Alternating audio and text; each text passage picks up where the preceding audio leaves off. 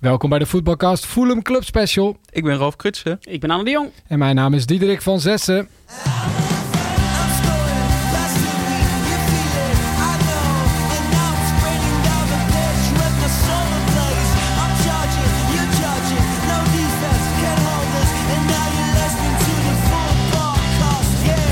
We zijn er weer met de Nederlandstalige podcast voor liefhebbers van Engels voetbal.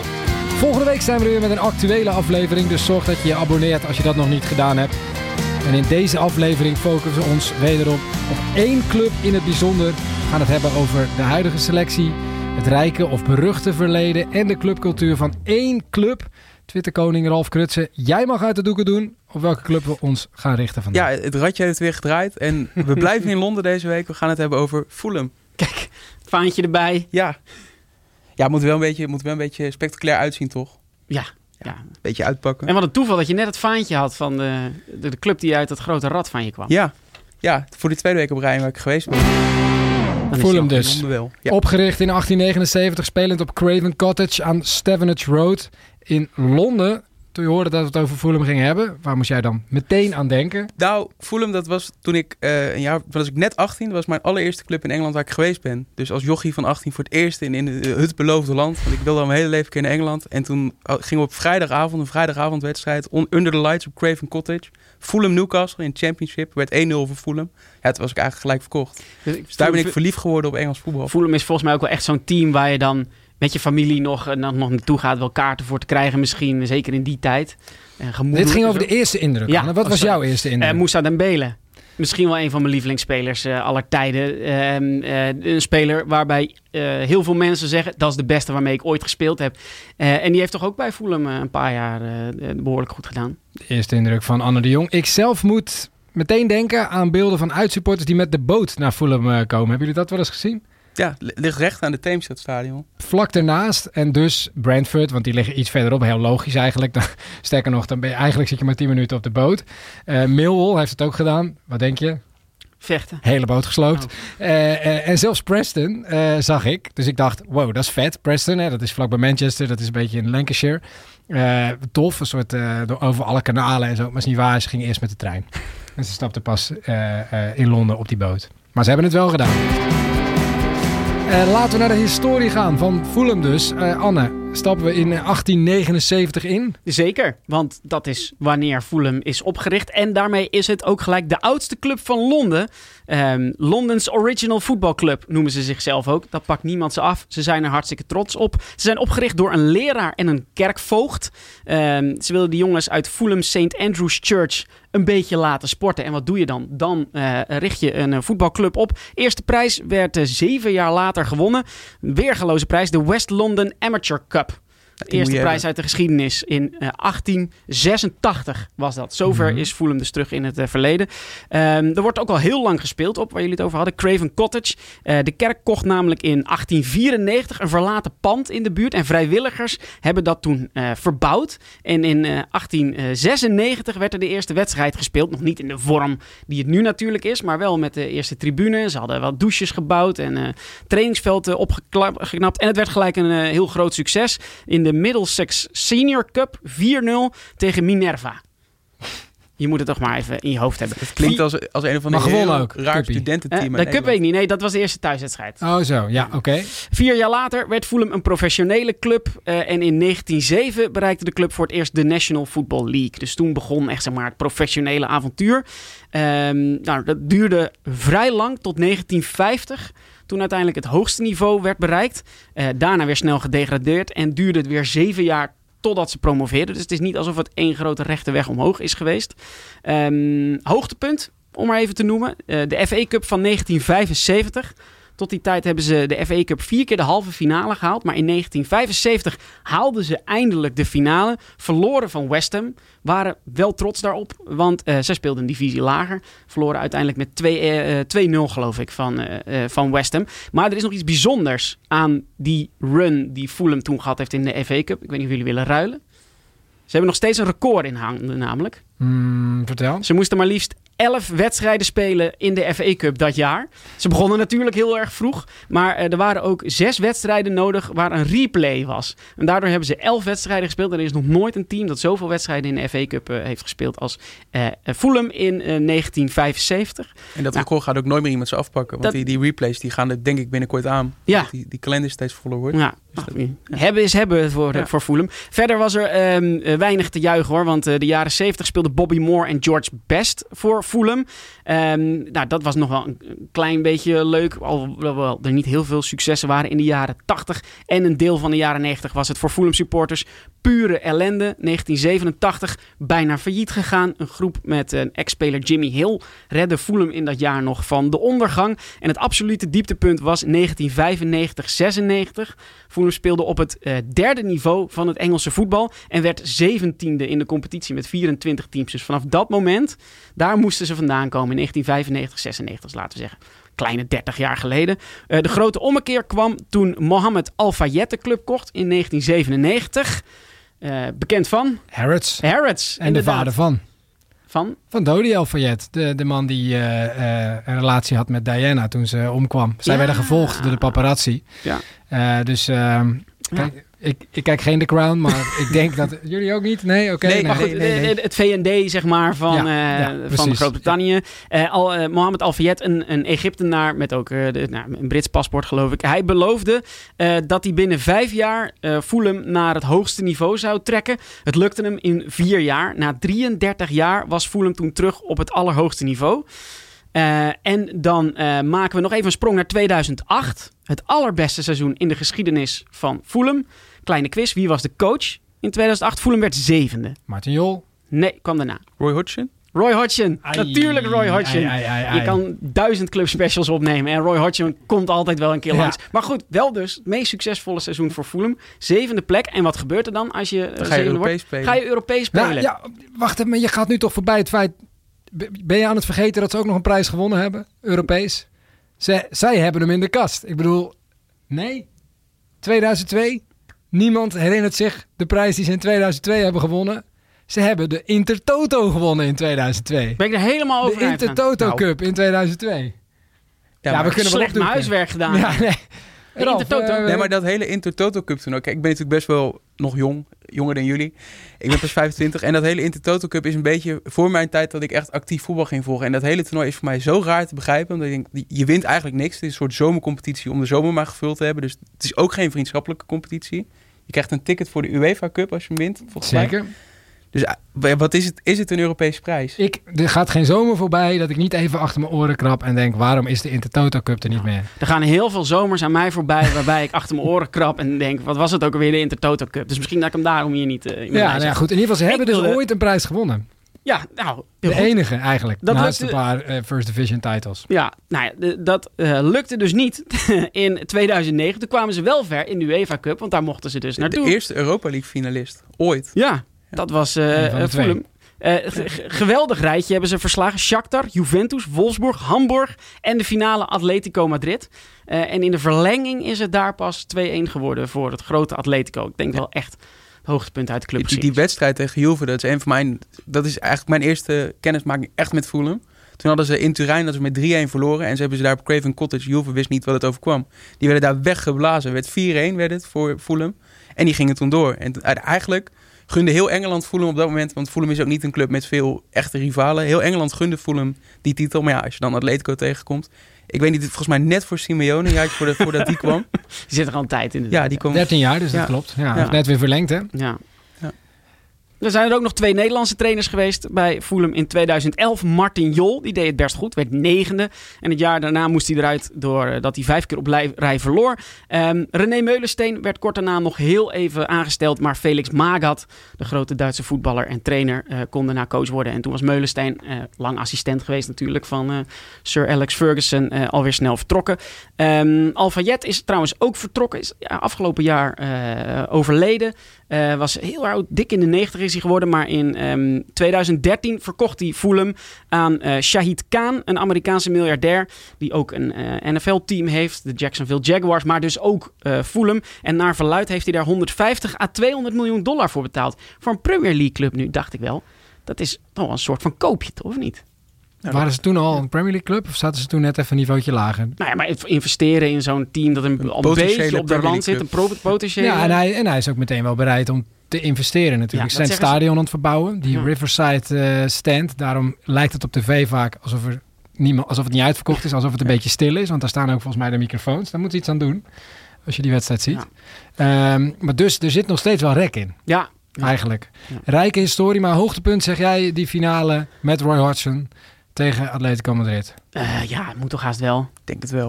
Of toch nog een record dat nooit meer uit de boeken gaat. Vind ik toch ook wel vet. De meeste FA Cup wedstrijden in 1 seizoen. En het dan net niet halen, ook dat is Fulham, hè. Net tweede worden, behalve in de Intertoto-competitie. Oké, nou, ik stel voor dat we zo meteen, helemaal aan het einde van deze special, dat we deze club raten op een soort tierlist. We hebben vorige keer Watford gedaan. Ja. En dan gaan we aan het einde, moeten we nu vast even over nadenken, gaan we kijken, zit dit boven of onder Watford op de voetbalcast ranglijst? En dan hebben we aan het einde een eindoordeel. Oké, maar jij zit al een beetje zo van ja, nee, Ralf. Ja, nee, ik ben het even op basis van de spelers. Jij hebt naar de spelers gekeken in de historie. Ja, natuurlijk eerst even gekeken naar alle Nederlanders. Ze hebben er heel veel gehad, 12. Weten jullie wie de eerste was? De allereerste. Ik denk niet dat jullie dat weten. Dat was Guus Ulenbeek. Dat is een naam die zelfs voor mij, dat kwam eigenlijk helemaal uit niets. In welk jaar? 1998 tot 2000 heeft hij de 50 wedstrijden Guus Ulenbeek. Leeft hij nog? Ja. Nou, tenminste, Guus, ik zeg nu ja, maar misschien leeft hij wel niet. Ja, ik denk het wel. Hij leeft nog. Hij is 53 jaar. Oké. En hoe lang heeft hij er gezeten? Best lang. 2 jaar, 50 wedstrijden, 1 doelpuntje. Die moet verhalen hebben. Ja. Guus, nou, ja. Kom eens langs. De tweede kennen jullie wel. Keeper? Michel Vorm. Edwin van der Sar. Edwin van der Sar. Tuurlijk. Ja, geweldig. Daarna nog een hele lijst. Maarten Stekelenburg, Urban Manuelson, Chris David, jonge talent. Die heeft gespeeld toen ze in de Championship zaten. Johnny Heitinga. Was ik eerlijk gezegd ook weer even vergeten. De Fulham era van Johnny Heitinga. Ja. Timothy Fosu-Mensah. Ja. Ryan Babel, toen hij dat paars-rozige haar had. Toen heeft hij nog een paar wedstrijden op Craven Cottage gespeeld. Kenny Tate op dit moment natuurlijk. Ja. Die speelt daar meer niet dan wel, maar die staat daar onder contract op dit moment. Nou, hij stond weer in de basis tijdens de kerstdagen. En toch ook wel een bijzonder verhaal voor Kenny Tate, die zich toch eigenlijk prima staande houdt in de Premier League. Na wat omzwervingen in Lyon natuurlijk. Nou, ik merk wel, ik luister wel eens naar van die fanpodcasts van Fulham als voorbereiding op wedstrijden. Hij is niet echt populair. Ze hebben daar wel zoiets van, hij is nog steeds rechtsback. Terwijl hij volgens mij vorig seizoen dubbele cijfers aan assists had. Of in ieder geval een heleboel assists. Dus hij kan ze wel lekker voorslingeren. Daar hebben ze ook normaal gesproken wel de ploeg voor. Kenny Tate, underrated wat mij betreft. Leuke vent, altijd goede antwoorden. Je kan hem er goed bij hebben. Goed voor de kleedkamer. Nou hij heeft de concurrentie van Kastanje, wat ik ook een prima back vind. Maar die kunnen ze ook gewoon lekker links opstellen. En dan kan Kenny Tate gewoon de rest van het seizoen in de basis rechtsback staan. Dus wat jou betreft Kenny Tate altijd opstellen? Bij Fulham zeker, ja. Ja, en dan is het ook nog wel interessant. Ze hebben heel veel Amerikanen in dienst gehad. Dan noemen ze Fulham ook wel Full America. Bijnaam van Amerikaanse Fulham. eigenaar natuurlijk. Ja. Mm-hmm. Ja, ze hebben op dit moment Tim Ream. Is volgens mij hun aanvoerder. Die heeft in ieder geval echt een bak aan wedstrijden voor Fulham gespeeld. Clint Dempsey, misschien wel de bekendste naam op het lijstje. Ja. Ze hebben ook een paar Australiërs gehad. Want ook nog een leuk feitje is, de meeste wedstrijden van het Australische nationale team die buiten Australië zijn gespeeld, hebben ze op Craven Cottage gespeeld. Dus die komen er ook graag. Dus, nou. En dat is omdat er zoveel Australiërs zitten? Nou, nee. Mark Schwarzer heeft er gezeten. En dat was op dat moment wel een grote meneer in de Australische ploeg, keeper. Ja. En die heeft ze volgens mij wel vaak meegenomen om daar een potje oefenwedstrijden te spelen. Ja. Altijd tegen dan Engeland? Of gewoon... Nee, heel vaak ook tegen random tegenstanders. Colombia hebben ze een keer tegen gespeeld. Maar dat is dan dus een beetje alsof het Nederlands elftal in Frankrijk een oefenwedstrijd tegen Italië gaat. Maar het is natuurlijk ook een beetje zo, als je die interlandweek elke keer helemaal naar Australië moet reizen. Ja, dat is niet te doen voor al die spelers. En de meeste spelen in Europa, dus dan gaan ze gewoon, zoeken ze in Londen. En dan dus Craven Cottage. En dan moet je naar Craven Cottage. Toen ik er geweest was in diezelfde week de Saoedi-Arabische Supercup. Was ook op Craven Cottage.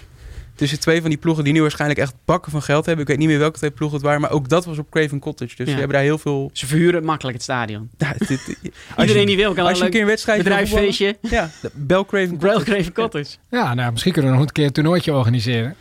Met Martin Jol kwamen er ook nog wel wat mensen die niet Nederlands waren, maar wel aan Nederland gelieerd. Ruiz is er nog naartoe gegaan. Brian Ruiz bijvoorbeeld. En...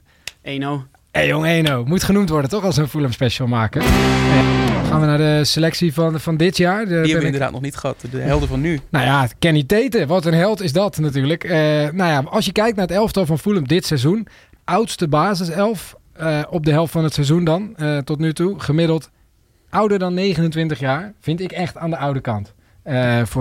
Dus dat, ik zei al eerder in de eerste aflevering volgens mij, Fulham is een beetje het RKC van de Premier League, waarin ze er dus voor kiezen om spelers die misschien een beetje op een zijpad gekomen zijn of een schrammetje hebben opgelopen, bijna letterlijke zin in het geval bij Raúl Jiménez, om die op te pikken. Nou, dat zorgt natuurlijk ook voor dat ze gemiddeld wat ouder zijn. Ze hebben een uitstekende keeper, vind ik, met Bernd Leno. En daar hebben ze ook een uitstekende chant voor. Zet even je hoofdtelefoon op. Dit soort liedjes vind ik dus echt heerlijk. Als ik Bernd Leno zou zijn, zou ik... Nou, als je nooit meer weggaan. Zo aangemoedigd wordt...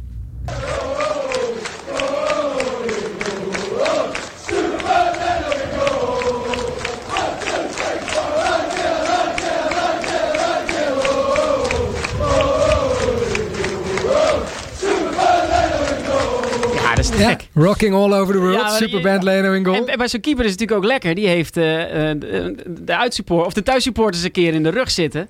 Dus ik wil niet afdoen aan je verhaal, maar dit verhaal hebben ze wel bij bijna elke club in Engeland voor hun keeper. Dit liedje. Nee, dit liedje. Zo'n goeie? Super Bernd Foster in goal. Hebben ze bij Wrexham, hadden ze die vorig jaar toen ze gepromoveerd waren. Maar Bernd Leno, die jongen die komt dan uit Duitsland. Ja, maar dan heeft het niet zo lekker gehad bij Arsenal. En dat het Fulham dan toch nog op de schouders op het schild hijst. Ja, ik moet eerlijk zeggen dat ik het niet wist zelf. Dat het mij nog niet opgevallen was. Het is wel zo dat ik ook een interviewtje zag met Bernd Leno. En dat hij een interview met volgens mij een podcast trouwens, met Fulham. Waarbij hij daarna gevraagd werd. En het is natuurlijk een hele bescheiden gozer. En hij werd heel ongemakkelijk van, super Bernd Leno, ja. Yeah, I've heard that. Dus hij vond het wel heel erg mooi. Dus hij voelt zich in ieder geval door gesteund. Ik vind het wel een lekker liedje.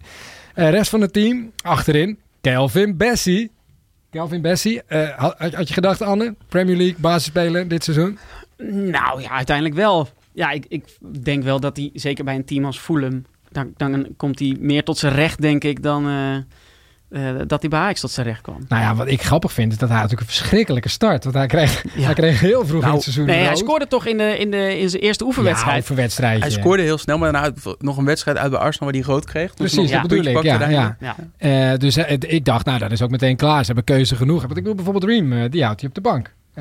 Achterin. Ja. Dus dat is niet meer de captain dit seizoen. Ze hebben daar een beetje mee doorgewisseld. Maar je hebt bijvoorbeeld nog Reed natuurlijk, die ook nog wel eens de band wil dragen. Nou, Kenny Tette. Volgens mij moet je Tette zeggen. 14 interlands. Dat schrok ik ook een beetje van. Want hij zegt dat hij nooit geselecteerd wordt. Maar 14 interlands toch al wel. En dat is dus de rechtsback. We hebben het erover gehad. Paulinha, nog steeds bij Fulham. João Paulinha. Dat was bijna anders geweest. Is goed voor Fulham. Ja, dat zit wel een beetje volgens mij in Fulham. Die hebben dan altijd één speler die eigenlijk net te goed voor ze is. En dat is, zeg maar, Louis Saha, vond ik zo'n speler. Eigenlijk net te goed voor Fulham was hij. Mitrovic was het misschien hiervoor. Die aan de lopende band scoorde. Zeker toen ze nog een niveautje lager speelden. Eigenlijk te goed voor Fulham. Ja, en Paulinha is het nu geweldige speler. Ja, ik vind Mitrovic mag niet in dit lijstje. Dus, maar bij welk team zou Paulinha naartoe gaan en niet direct in de basis spelen? Overal. Overal, toch? Dat met je eens. Ja, en misschien in sommige gevallen, als het echt over Manchester City-achtige clubs, dan zou hij misschien roleren. Maar hij zou er af en toe in komen te staan. Je weet het gewoon. Ik denk bijvoorbeeld bij de echt grote clubs zou Arsenal nemen boven Declan Rice. Denk ik niet. Nee. Maar ik denk wel dat hij een goede concurrent zou zijn. Ja, tuurlijk. Ja, precies. Nee, dat ben en in sommige gevallen stel je ze allebei op. Beelden zijn natuurlijk fantastisch. Ja. Dat hij al in München was op deadline day. En dat hij uiteindelijk zo heel schamperend... ze hebben hem gefilmd dat hij terug naar de gate gaat. En dat hij uiteindelijk terugkwam. Maar wat was jouw punt over Mitrovic? Daar kom ik straks op. Oh. Willian, opvallend natuurlijk. Werd teruggehaald van Corinthians uit Brazilië. Dat is gebeurd eigenlijk nooit. Hè. Dat had ooit met Seedorf moeten gebeuren. Maar verder gebeurt het nooit. En hij is belangrijk. Want op het moment dat we dit opnemen... sinds hij geblesseerd is er in de competitie niet meer gewonnen. Toch belangrijk, ja. Ik zie wel eens wedstrijden waarvan ik denk... best is er wel vanaf, maar dit zijn wel statistieken, toch? Ja, en in die weken dat hij meedeed... vlak voordat hij geblesseerd raakte... 5-0 2 keer thuis tegen Forest tegen West Ham. En dat is het moment dat denk ik iedereen... die een beetje de Premier League volgt dacht... Fulham moeten we toch maar even in de gaten houden. Ik heb die wedstrijden erg uitgebreid gezien. En bijvoorbeeld, wat ik dus het idee heb... ik heb het idee bij Willian... misschien... De Willian die je had bij Chelsea was iets meer zelf een soort van outstanding player. Maar als je nu ziet bijvoorbeeld Alex Iwobi, wat ik zeker geen outstanding player vind. Vind ik eigenlijk, je ziet meteen wat zijn beperkingen zijn. Daarvan denk ik, die gaat beter spelen met Willian erbij. Die heeft gewoon ook een beetje een ervaren persoon bij zich nodig. Want die is namelijk aan een heel goed seizoen bezig. Komt van Everton natuurlijk. En als we het toch over leuke feitjes hebben. Wie is zijn neef? Van wie is zijn oom? JJ Okocha. Ja, JJ Okocha. Nigeria, Bolton, Paris Saint-Germain, legend. JJ Okocha. Alex Iwobi. Vind ik altijd leuk om even te noemen. Andreas Pereira. Speelde ooit 1 interland voor Brazilië. En deed toen meteen alsof hij een hele goede vriend van Neymar was. Heel irritant. Geboren in België. Ja, wisten jullie dat hij spreekt gewoon echt Nederlands met een zachte G. Bij PSV gezeten, ja. Heeft een grote bek. Heeft ook al een keer ruzie met Van Dijk gehad. Ik hoop dat hij lekker vaak speelt en misschien nog hoger op gaat. En dat we hem af en toe eens in het Nederlands voor de camera krijgen. Want het is een schoffie. Gat van Mitrovic dan. Ja. We hebben het. Mitrovic is weggegaan. Mitrovic naar Saoedi-Arabië. Naar Saoedi-Arabië voor de duidelijkheid. Hebben jullie enig idee trouwens hoeveel hij er gemaakt heeft in Saoedi-Arabië? Nou, volgens mij stond hij op... Gaat dat al richting de 20? Zit hij er al over? Waarom weet jij dit? Ik dacht is de Harry Kane van Saoedi-Arabië. Nou ja, neemt gewoon de competitie over. Nee, dat is niet waar. Want hij staat tweede op de lijst als we dit opnemen. Met 16 goals achter Ronaldo. Cristiano Ronaldo. Die heeft er 17 gekocht. Dus zo gaat het blijkbaar daar. Ze hebben ook nog steeds Carlos Vinicius onder contract. Dat was ook nog even het idee dat hij misschien wel een soort van de opvolger van Mitrovic zou zijn. Jongen van PSV. Ja. Zeker, ja. En dat is die jongen die ooit voor Spurs tegen Marine, dat was een 7e, 8e divisieploeg, scoorde die een doelpunt en toen ging die Mbappé nadoen. Ging die zo helemaal voor de camera staan juichen tegen een paar amateurs. Dat is eigenlijk het enige waar ik aan denk bij Carlos Vinicius. Ja, dit seizoen wel 2 hele belangrijke goals gemaakt al, maar hij heeft duidelijk zijn plekje verloren aan Raúl Jiménez. Jij zei net in een rijtje, Anne, Mitrovic is in hetzelfde rijtje als Paulinho. Hij is eigenlijk te goed. Hij is natuurlijk niet waar. Hij heeft in de Championship goed gespeeld. Toen zijn ze gepromoveerd. Toen dachten ze, hij is niet goed genoeg. Toen hebben ze hem in de Premier League geen minuten gegeven. De vorige keer dat ze promoveerden. Dat doe je met een reden, toch? En afgelopen seizoen, het seizoen voor deze, heeft hij ontzettend veel gescoord. Ik denk 18 keer of zo, in ieder geval vaak. Maar wel echt als auspoetster. Ik bedoel, je moet ze maken, maar dat is geen begaafde voetballer, toch? Dat is echt een hele... Maar aan de andere kant hebben ze nu niet een speler daar rondlopen die op dit moment maar dat ben je niet goed. Dat maak je nog niet goed. Maar bij Mitrovic in deze vorm, er is sinds hij weer gepromoveerd is, tweede promotie met Fulham, is de ketchupfles echt open gegaan. Ja. En ik denk als je hem nu bij Arsenal voor inzet, maakt hij er ook 25, 30. Hij is gewoon wel echt goed. Of bij City voorin, of bij United voorin. En er zitten ook veel penalties heel tussen. Veel kunnen gebruiken. Ja. Ja, oké. Nou ja, het is zo, maar ik vind... Paulinho is echt een hele goede speler. Nog even kort wat talentjes, want Fulham heeft ook wel een opleiding waar veel over gesproken wordt. Luc de Fougerolles, 18 jaar, Canadese international, rechtsback. Moet zijn debuut nog maken. De nieuwe Alphonso Davies. Ja, nou ja, ik denk, je kan het maar beter even zeggen. Want dan hebben we in ieder geval straks... Ja, precies. Ja, even claimen. Precies. Wij zagen het altijd al. Matt Dibley Diaz, 19 jaar, Nieuw-Zeeland. Ja, dan hoop je toch alleen al voor die naam dat gewoon een geweldig voetballer wordt. Het wordt nog cult. Wordt nog meer cult, wou ik zeggen. Want hij ten eerste kwam hij uit die Brentford Academy. Dat was best wel een goede opleiding, maar die zijn ineens gestopt. En er zijn er heel veel talenten. Die hebben er toen voor gekozen om alleen nog maar een B-squad te hebben. Kun je trouwens ook best wel wat van vinden. Maar toen zijn er heel veel talenten daar dus weggelopen en heel makkelijk naar andere clubs, vooral in Londen gegaan. Hij was er dus eentje van. Dibley Diaz, die naam, die heeft hij omdat zijn opa voor Flamengo heeft gespeeld. Zo komt hij dus aan het Braziliaanse bloed. Ik heb even gekeken naar beelden van hem. Het Braziliaanse bloed niet echt per se heel erg zichtbaar. Hij moet verhuurd worden en dat geldt eigenlijk ook voor Luc de Fougerolles om minuten te gaan maken. Jay Stansfield hebben ze ook nog. Vorig jaar maakte hij wat minuten. Die is nu verhuurd aan Birmingham. Dus dat is ook nog een talent, 21 inmiddels. Prachtig verhaal. Zijn vader was een clublegende bij Exeter City. Fulham heeft hem eerst daaraan verhuurd. Maar daar komen we nog wel eens bij de Exeter City Clubspecial gaan doen. Is dit een teaser voor misschien wel over 44 weken? Als we misschien wel ooit een keer op het radje Exeter City draaien, dan komt Jay Stansfield zeker weer voorbij. Coach nog, Marco Silva, heet hoofd. Kreeg gele kaarten in alle 3 de eerste wedstrijden van dit seizoen. Hij kon zelf niet goed voetballen. Dat vind ik over het algemeen zelf altijd een aanbeveling voor een trainer. Ik denk dat het goed is als ze net niet top zijn geweest. En dat geldt voor hem. Nou, eigenlijk gewoon helemaal niet top. Leukste feitje over Marco Silva is... hij is in 2015 ontslagen bij Sporting. Waarom? Weet u dit? Dat was de officiële reden dat hij ontslagen werd, was omdat hij de clubkleding niet aan wilde doen bij wedstrijden. Ja, dat moet eruit. Dan is het klaar. Dat was uiteindelijk de reden dat hij ontslagen is.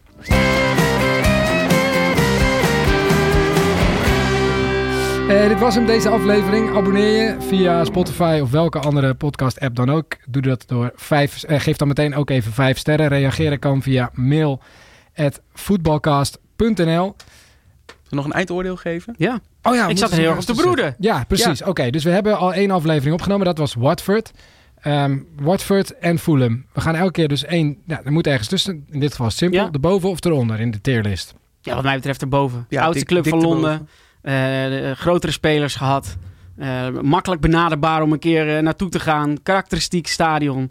Absoluut erboven. Als je een keer naar Engeland wil en je wil niet gelijk naar de grote clubs, dus bijvoorbeeld naar een Arsenal, naar een Chelsea, naar de echte topclubs in Londen, dan moet je echt naar Fulham gaan. Je kan makkelijk aan kaarten komen, geweldig stadion. Ja. Sfeer over het algemeen oké. Edwin van der Sar, Moussa Dembele, Louis Saha. Ik ben het ermee eens, zolang we Brentford er maar boven zetten. Bedankt ook Queen's Pleasure voor onze tune. De beste band van Nederland. Ga ze streamen. En wil je direct reageren of samenwerken? Stuur dan dus een mailtje naar mail@voetbalcast.nl. Bedankt voor nu en tot de volgende. Volgende week weer een actuele. Tot dan.